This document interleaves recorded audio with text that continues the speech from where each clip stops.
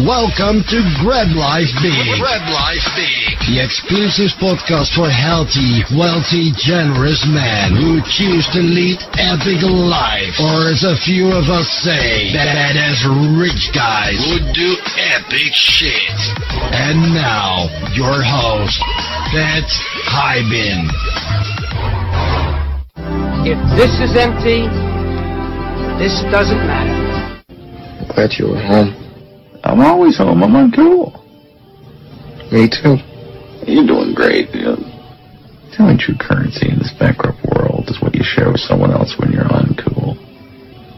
So my advice to you, and I know you think these guys are your friends, if you want to be a true friend to them, be honest and unmerciful. Can't knock the hustle.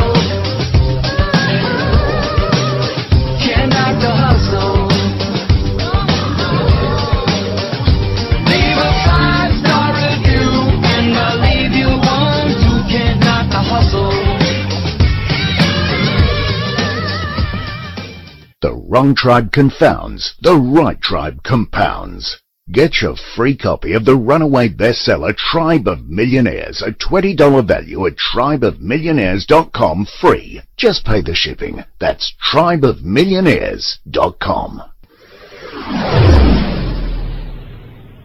What's up, Go Bros? This is Jamie Gruber. I'm guest hosting on the GoBundance podcast for our friend Pat Hiban. And today, this is a real coup for me. I'm really, really happy to welcome in author, investor, fellow Go Bro, Brian Murray. Thanks for being here, my friend. I'm glad to be here. Thanks for having me. Absolutely. So you've got a pretty cool story, I think, from what I know of you. Why don't you give us the 3-5-minute background on all that is you? Sure. Yeah. I grew up in upstate New York, kind of a lower middle class income family. My father was a police officer. My mother did kind of side jobs to help support the family. And I put myself through college. I got an engineering degree, worked as an engineer for about 5 years, helped the company that I worked for open an office. And after a couple of years, I went back to night school, got a master's degree in engineering, and got licensed as an engineer, but wasn't really enjoying it. So I quit. I joined the Peace Corps, went to the Dominican Republic for a couple of years, came back, went to business school, picked up my MBA, worked as a management consultant for a couple of years, then moved over into the tech sector. It was right around the time of the internet boom, and I helped grow a tech company for about 5 years and got kind of burned out on that. So I walked away and took some time off, and then I started to teach. I started off doing like substitute teaching, and then took a job as a professor at a community college in New York, and taught entrepreneurship and marketing, and realized I was having trouble making ends meet and I needed to make some extra income. So I started investing in real estate. And eventually I grew a real estate investment company to the point that I needed to step away from my teaching and run that full time. Published a book about that experience along the way, and I'm still investing in real estate today. Just a book. I like that. You mind dropping the name of the book, if you don't mind? It's called Crushing It in Apartments and Commercial Real Estate. And I believe that's a bestseller. Fair? Yeah, it's done pretty well, so I'm blessed. I'll bet it has. There's a lot of parallels. I'll just, for a moment here. So upstate New York, I grew up in New York as well, upstate New York. And my wife actually is from the Dominican Republic. So oh, wow. Places you and I have been, we overlap. Yeah. Where were you in the Dominican? Where were you specifically? So I was in a place called Jaina, which is just outside of Santo Domingo. Gotcha. Yeah, where she grew up in a city called Higüey, Salvacion Higüey, I think it's called. I'm butchering that, but yeah, I heard of that? Yeah, I have. Yeah. Beautiful. Beautiful. All right. So you mentioned you went from teacher to investor and then eventually leaving that teaching position. Can you give a little bit more detail in there? Like, what was that timeline like from the time you made the decision to the time that you actually were able to leave? So I really enjoyed teaching. I didn't really want to stop teaching. I particularly enjoyed my time in the classroom. Didn't really care for the rest of the job, but it became very important to me to reinvest all the money from my real estate back into the real estate. which was kind of ironic because I started to invest for extra income. But once I really like dug in and got passionate about it, I became religious about investing everything back into my properties and buying more properties. So I was really reluctant to step away from the teaching because I didn't want to take that money out of my business. So I hung on to that and did that as long as I felt I could possibly do it and do it well. You know, I didn't want to do anything halfway. And I probably at about 5 years in, I hired a CEO for my company, and I tried that, and it really didn't work out like I hoped. So when she left, I realized that I was, at that point, I believe I was about 7 to 8 years in with my company. The revenues were over $2 million at that point, and I had a pretty large staff, and I felt like I owed it to them to give it my full attention. And so I stepped down from the teaching position and just jumped in full time in the real estate. Very cool. Wow. And tell me about the book. When did that come around? Why? What was what kind of was behind that? So the book, I published the book, I guess it's almost 4 years ago now, I guess. And leading up to that, I started to get a lot of media attention. I won some awards and got some notoriety. And what came out of that is a lot of requests for help. A lot of people wanted me to mentor them and wanted me to coach them, although I didn't offer any kind of coaching services. But I really wanted people to do well because I felt like, hey, if I could do this, other people could do it too. And you know, I didn't think what I had done was particularly complicated, and I felt like, you know, there's an opportunity. I wanted to share everything I learned and hopefully be able to help other people do the same thing. So I started carving off time. It took me about 2 years, and I wrote down everything that I learned, the mistakes I made, tried to make it entertaining. I love to write, and I did the best job. I took it seriously. I did the best job I could, and I hired a freelance developmental editor to help me, and she got other freelancers to do the graphics and put together a book that was a publisher quality book. I floated the book idea I had a literary agent because I wrote another book a long time ago that didn't do very well, and he took it to publishers and they all passed on it. And but he liked it, and he encouraged me to just self-publish. So that's what I did. I sat down with my wife and I said, you know, it's going to cost me about probably 15 grand all in to do a nice job with this. And I don't know if anybody's going to buy it. And I don't know if I'm ever going to get that $15,000 back, but this is something I really want to do. And I said, best case scenario, someday I'll get that money back and I'll break even. And I said, that's the best I can hope for. And that's genuinely what I thought.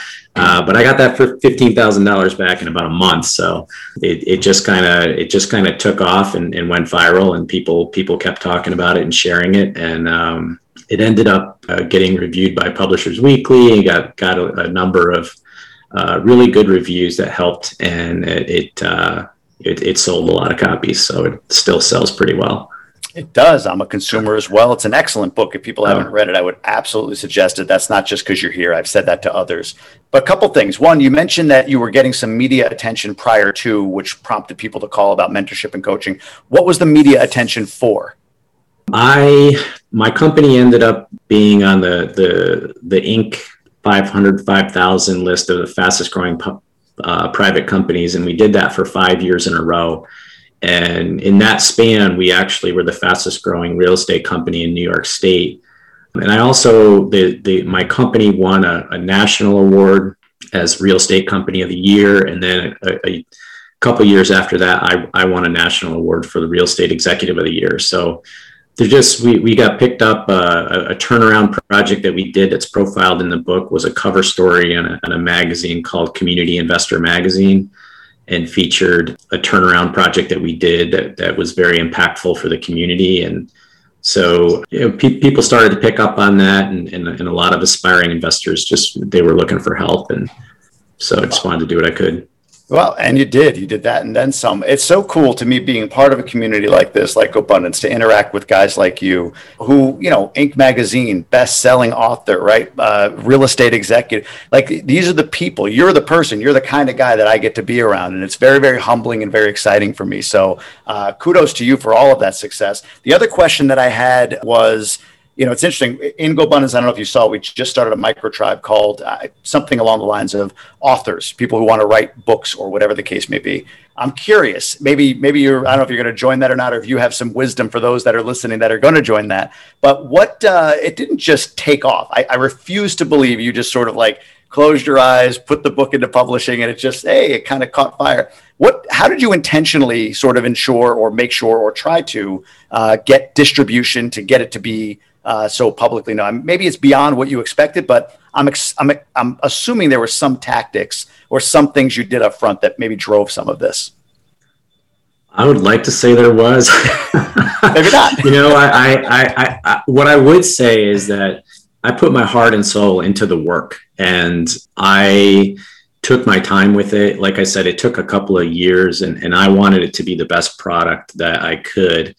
And so, the only thing I did to promote the book is I did a handful of media appearances. I should say podcast appearances. That's the only thing that I did. I had been on the Bigger Pockets podcast a few years prior, and they had me back right around the time the book launched. So, that was certainly helpful. There was a surge in sales when I was on Bigger Pockets for the second time. I was probably on about another dozen podcasts. I had put off doing any podcast appearances in the months leading up to the book publication. So I had a flurry of appearances, but it really just resonated with the first group of people who read it, and it really was kind of a viral thing, and I was just really fortunate. So yeah, well. Again, great title. It sounds like you put the work and effort in. And look, it just goes to show you that I'm learning this as well. Really the podcasting space, that sort of that ability for somebody to connect with you versus an ad or a quick flyby of, hey, there's this book that's out. It means something, right? That time that you spend, especially when you get on the right podcasts, can really fuel growth. So very, very cool, man. Very, very cool story. And I love hearing about it. So I appreciate you going into depth with that. The wrong tribe confounds, the right tribe compounds. Get your free copy of the runaway bestseller Tribe of Millionaires, a $20 value at tribeofmillionaires.com free. Just pay the shipping. That's tribeofmillionaires.com. Let's do this. Let's get into the one sheet, the baseball card, as we call it for GoBundance. And we're going to start with some of the financial stats for you. So currently, what does your yearly horizontal income look like? So it fluctuates month to month because a good chunk of it comes from real estate, but it's hovers between probably 100,000 to maybe 140,000 a month. So I estimate about $1.4 million a year. Gotcha. Okay. And how many lines is that coming in? It's 57 right now. So, does that include the book? I'm curious. Do you include the book as a horizontal line? Yeah. Yes, I do. Yeah, that makes sense. Okay. What is your horizontal to net worth ratio? So the amount of horizontal percentage as a percentage of your net worth currently? It's about 3.5%. Okay. All right. Very cool. And at this point, I'm assuming you are a 100%er and then some. Yeah. Unless you spend lavishly. Maybe you No. I bring in probably, an order of magnitude more than I spend. So yeah, that's a good way to put it. That's a very engineer answer too. I like that. An order of magnitude greater. That's awesome. That's awesome. How about debt to net worth at this point? What is your debt to net worth ratio? So a good, and I saw that this is supposed to be, I think it's only full recourse debt. So it's somewhere around 75%. Gotcha. Okay. That makes sense. That makes sense. Okay. And I'm assuming a good chunk, if not all or most of your your net worth is in real estate, but what percentage total is it right now? Yeah, it's about 95%. Gotcha. What else? I'm curious. What other lines do you go for? Not a lot. I've got my book income, which has been it's producing over $100,000 a year since I published. I've got 2 more books coming out this year that'll supplement that too, as that starts to fade away. But that's really the only other significant source of horizontal income apart from real estate. And when I say real estate, I wasn't sure with things like I have private notes out to people that have, it's real estate related activity. So I'm including that as well. That makes sense. Now, do you, from a net worth perspective, do you have a position on cash versus, say, gold? Do you keep percentages of each, or are you just, hey, look, my net worth's in real estate. I've got enough cash to buy more real estate, and I'm good? Or do you get that technical? Some guys do, some guys don't. I'm kind of curious. I do not. I have over the years tried investing in different areas and not fared so well. So real estate works well for me. And I do have a significant amount of money sitting in cash, but I hate the fact that it's sitting in cash. But I'm involved in a lot of different partnerships and real estate syndications. I mean, the biggest one I'm involved with is Open Door Capital, where I'm the asset manager and key principal for Open Door Capital. And, as the key principal, I'm sort of the one that the team looks to meet the net worth and liquidity requirements when we borrow money. So I have to keep a certain chunk of my assets in like liquid so that I can serve as a key principal and fill that role. Yeah. That makes sense. Yeah. That makes a lot of sense. No, interesting. It's a discussion we get into quite a bit. Like, cash is trash, right, and all that stuff, or cash is. I hate sitting on cash. I want it working for me. So, but it's just how my role has evolved. Where with some partnerships now, that's with the experience I have and net worth and things like that, that it fits for me to fill that key principal role. So that's what I'm doing. Makes sense. Very cool. Very cool. Let's get into some health stats. Everybody's comfortable sharing this stuff. So what's your current weight and what's your current body fat percentage look like? Current weight's in the low 150s. Body fat, I haven't measured in quite a while. The last time I measured was about 20%. What is your daily diet looking like right now? What's the food intake look like for Brian Murray? I eat pretty healthy. I'm actually a pescatarian, so I don't eat meat, and I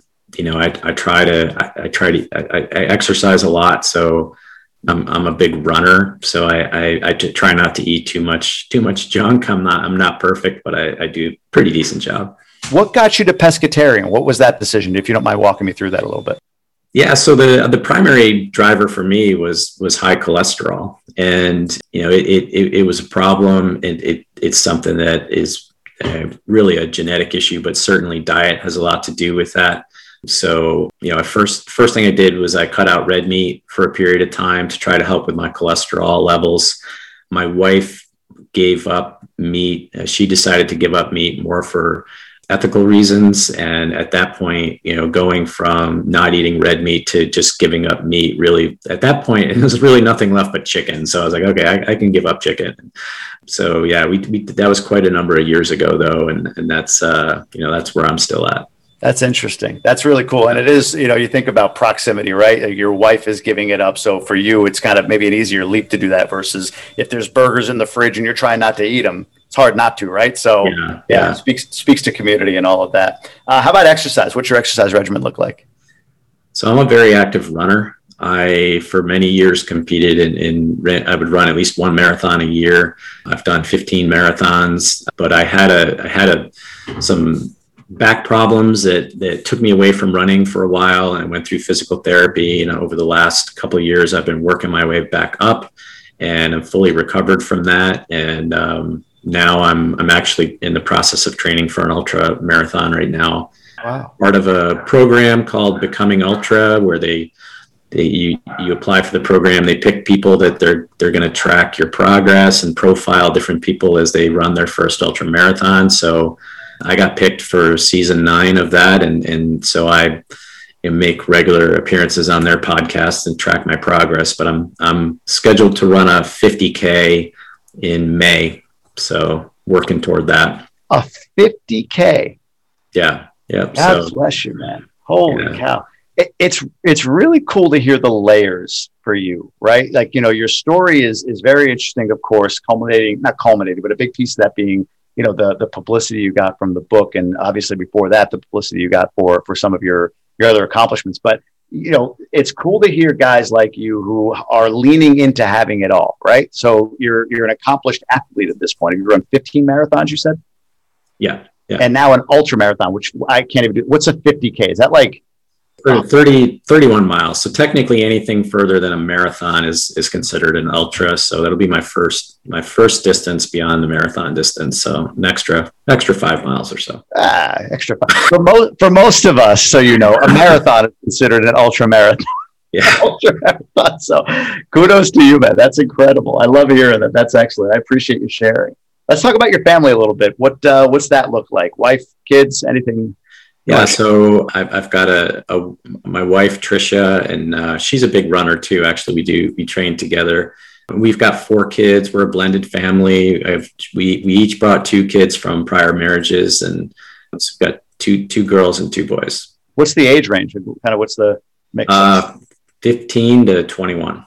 Wow. Did you bring 2 girls? She brought 2 boys, or was it one of you? Yeah, I brought 2 girls and she brought 2 boys. So. Look at that. Very Brady Bunch of you. I like that. That's very cool. All right. And right now, what's your life happiness index look like? So I went through and did that. I came up with a 6.8. So you're at a 6.8. What are the highs and lows within that? What are you really strong in your life happiness right now, do you feel? So, and full disclosure, I went through and did this in preparation for this interview. I'd never done this before. So my highs are in exercise and dollar productive activities and horizontal income. Lows, my lowest is in music and dance. So I'm not really sure what to make of that. I suppose I should work on that in some way. And other than that, that's a tough one. So other than that, I definitely have some work to do in terms of, I thought friends and family area that, that's an area that I could probably dedicate more time to. But overall, I'm happy. Do you mind diving in a little bit on that? What do you mean by that? A little more work on friends and family.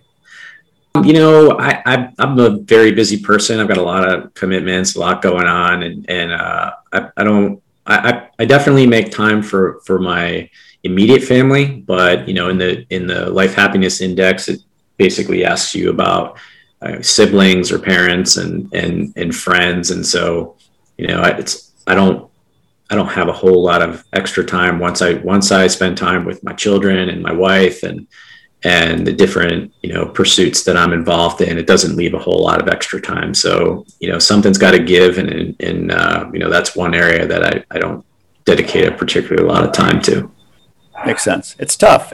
We my family and I kind of consider ourselves priority 1, my immediate family, and then everyone else becomes priority 2. And to your point, when you're building a life and you're doing things and you've got other communities and tribes, it is hard to lean back into maybe some of that extended family who, you're, I'm sure, unique in your family as well. Like, are there a lot of investors in your family? Probably not, right? A lot of full-time investors. Most people are, good, hardworking individuals, but they may not quite get the path that you've taken. So it can be difficult to relate sometimes. Would you agree? Yeah, absolutely. And not a lot of time for dance either. You could make time if you wanted to, but you're choosing. That's okay. The rest of the world's better off if I dance less. So same here. Let's talk about contributions. So what is your current give back ratio? So my current give back ratio is 8.6%.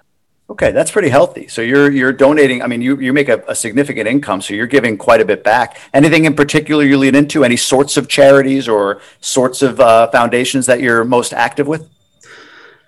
No, not really. And actually, I was surprised at the outcome of this. Again, I hadn't really figured this out, but I certainly benefit from my high annual income in terms of the calculation for converting hours into like a dollar value. So I do spend a lot of time mentoring people, and I don't charge for that, but I invest a significant number of hours in any given week to working with other people who are just looking to try to do what I did or further themselves in real estate. Got it. Nope. Makes perfect sense. Makes perfect sense. So what are your biggest goals from a business perspective in the next month or next 12 months, I should say, and maybe take that to some of your personal goals. What are some of your biggest personal goals in the next 12 months? So my biggest goals in the next 12 months, I'm focused a lot on my Open Door Capital partnership. We've got a great team there, and Brandon Turner is the one who founded Open Door Capital and is my partner there. And we've Walker Meadows and a number of other.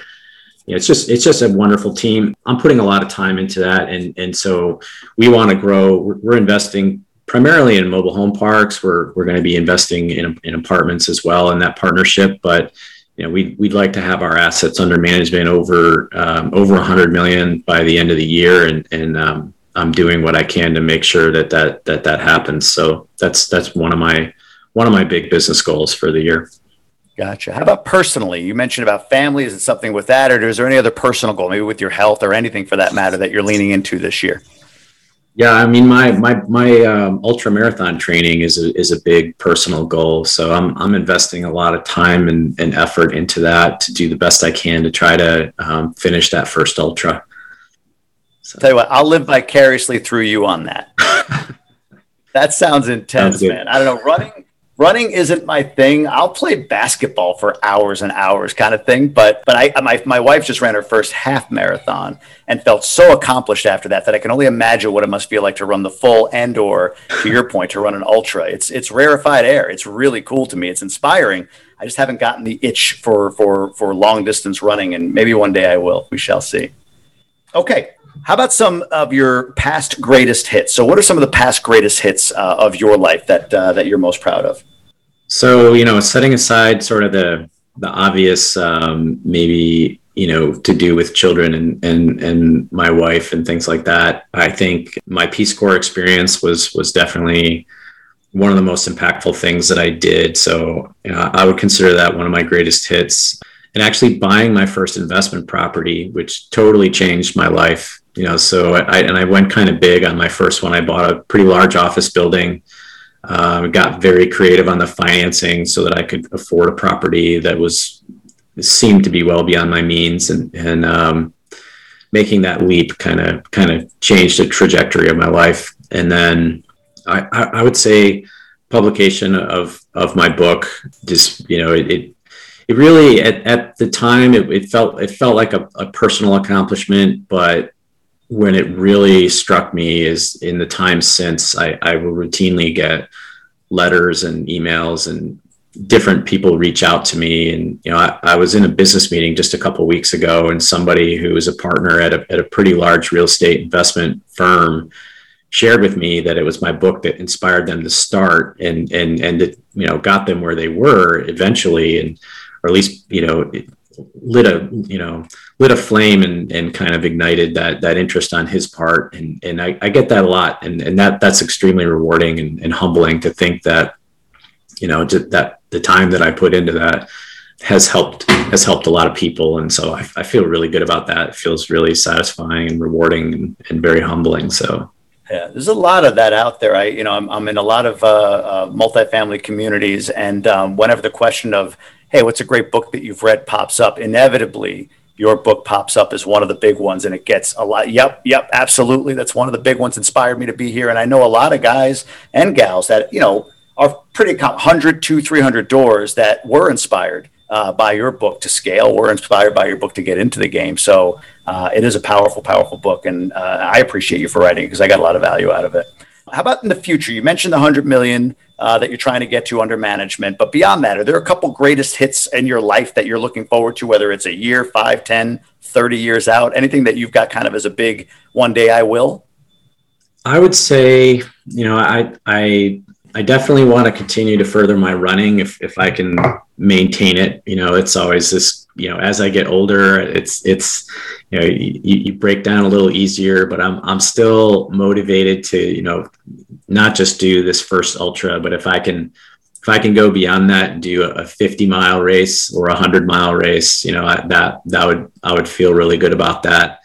I would say I've always wanted to do like a really extended hike, like maybe the Appalachian Trail or the Pacific Crest Trail, take whatever it is, 5 or 6 months and do something like that, to challenge myself in that way.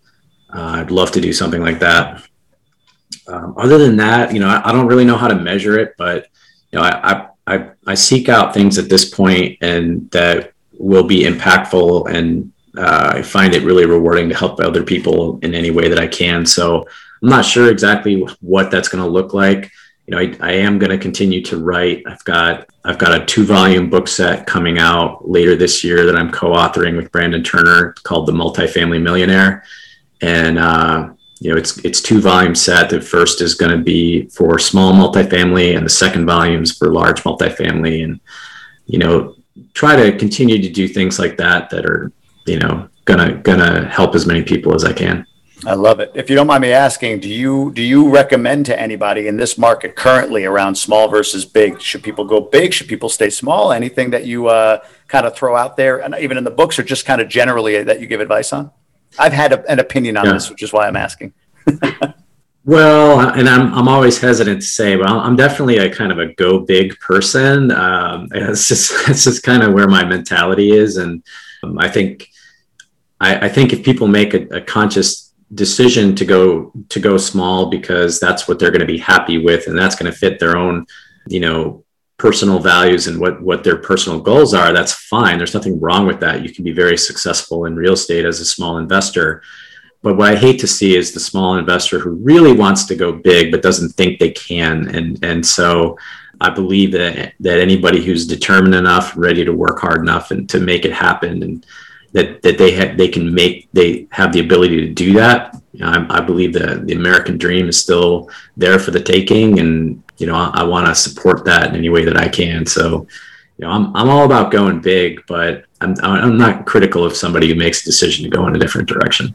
No, that makes sense. My whole thought on this, very similar. If you can go big, right? You've got the connections, the capital, the backing, all of that to go big, go big.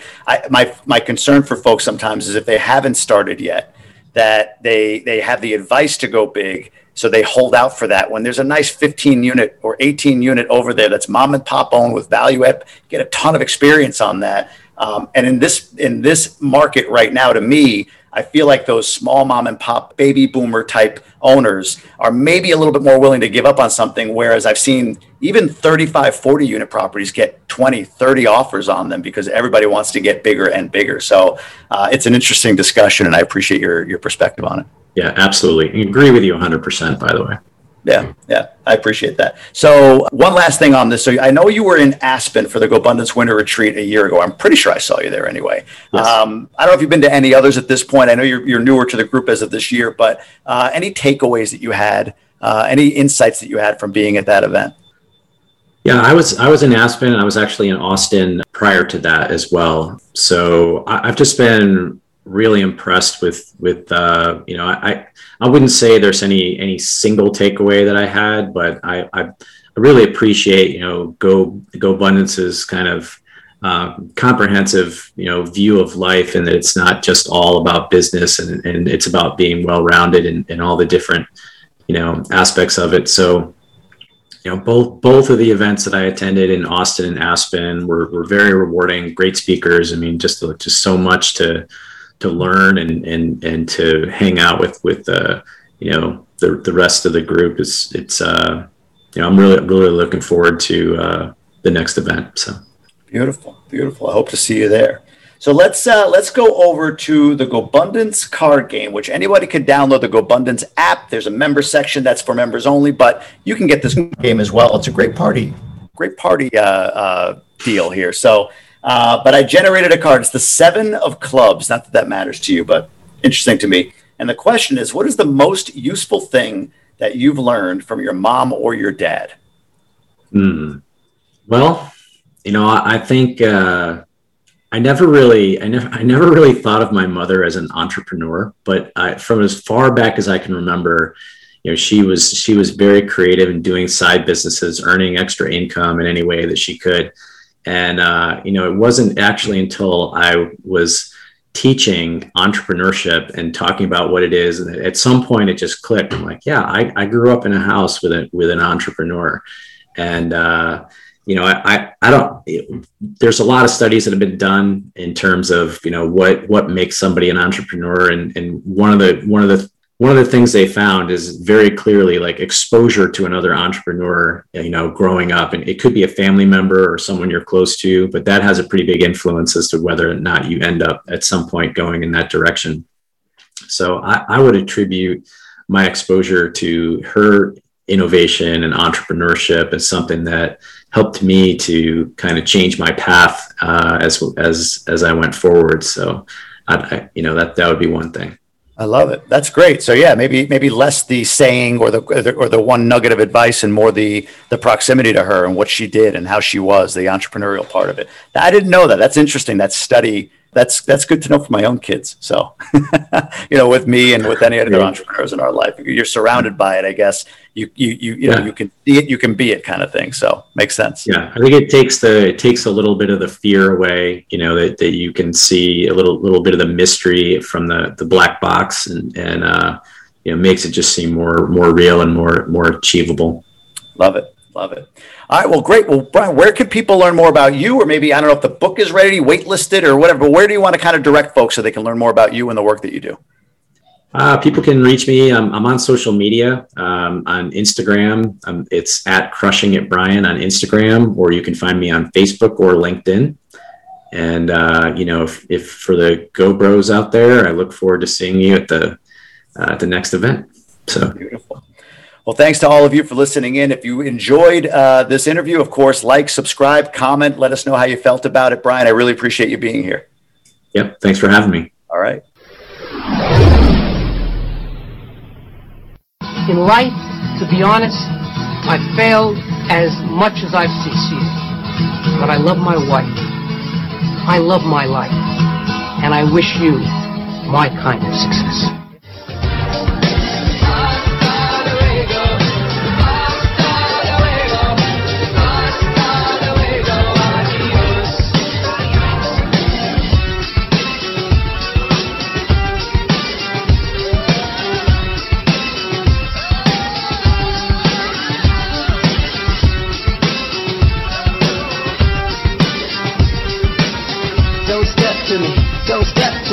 Don't step to me, bitch.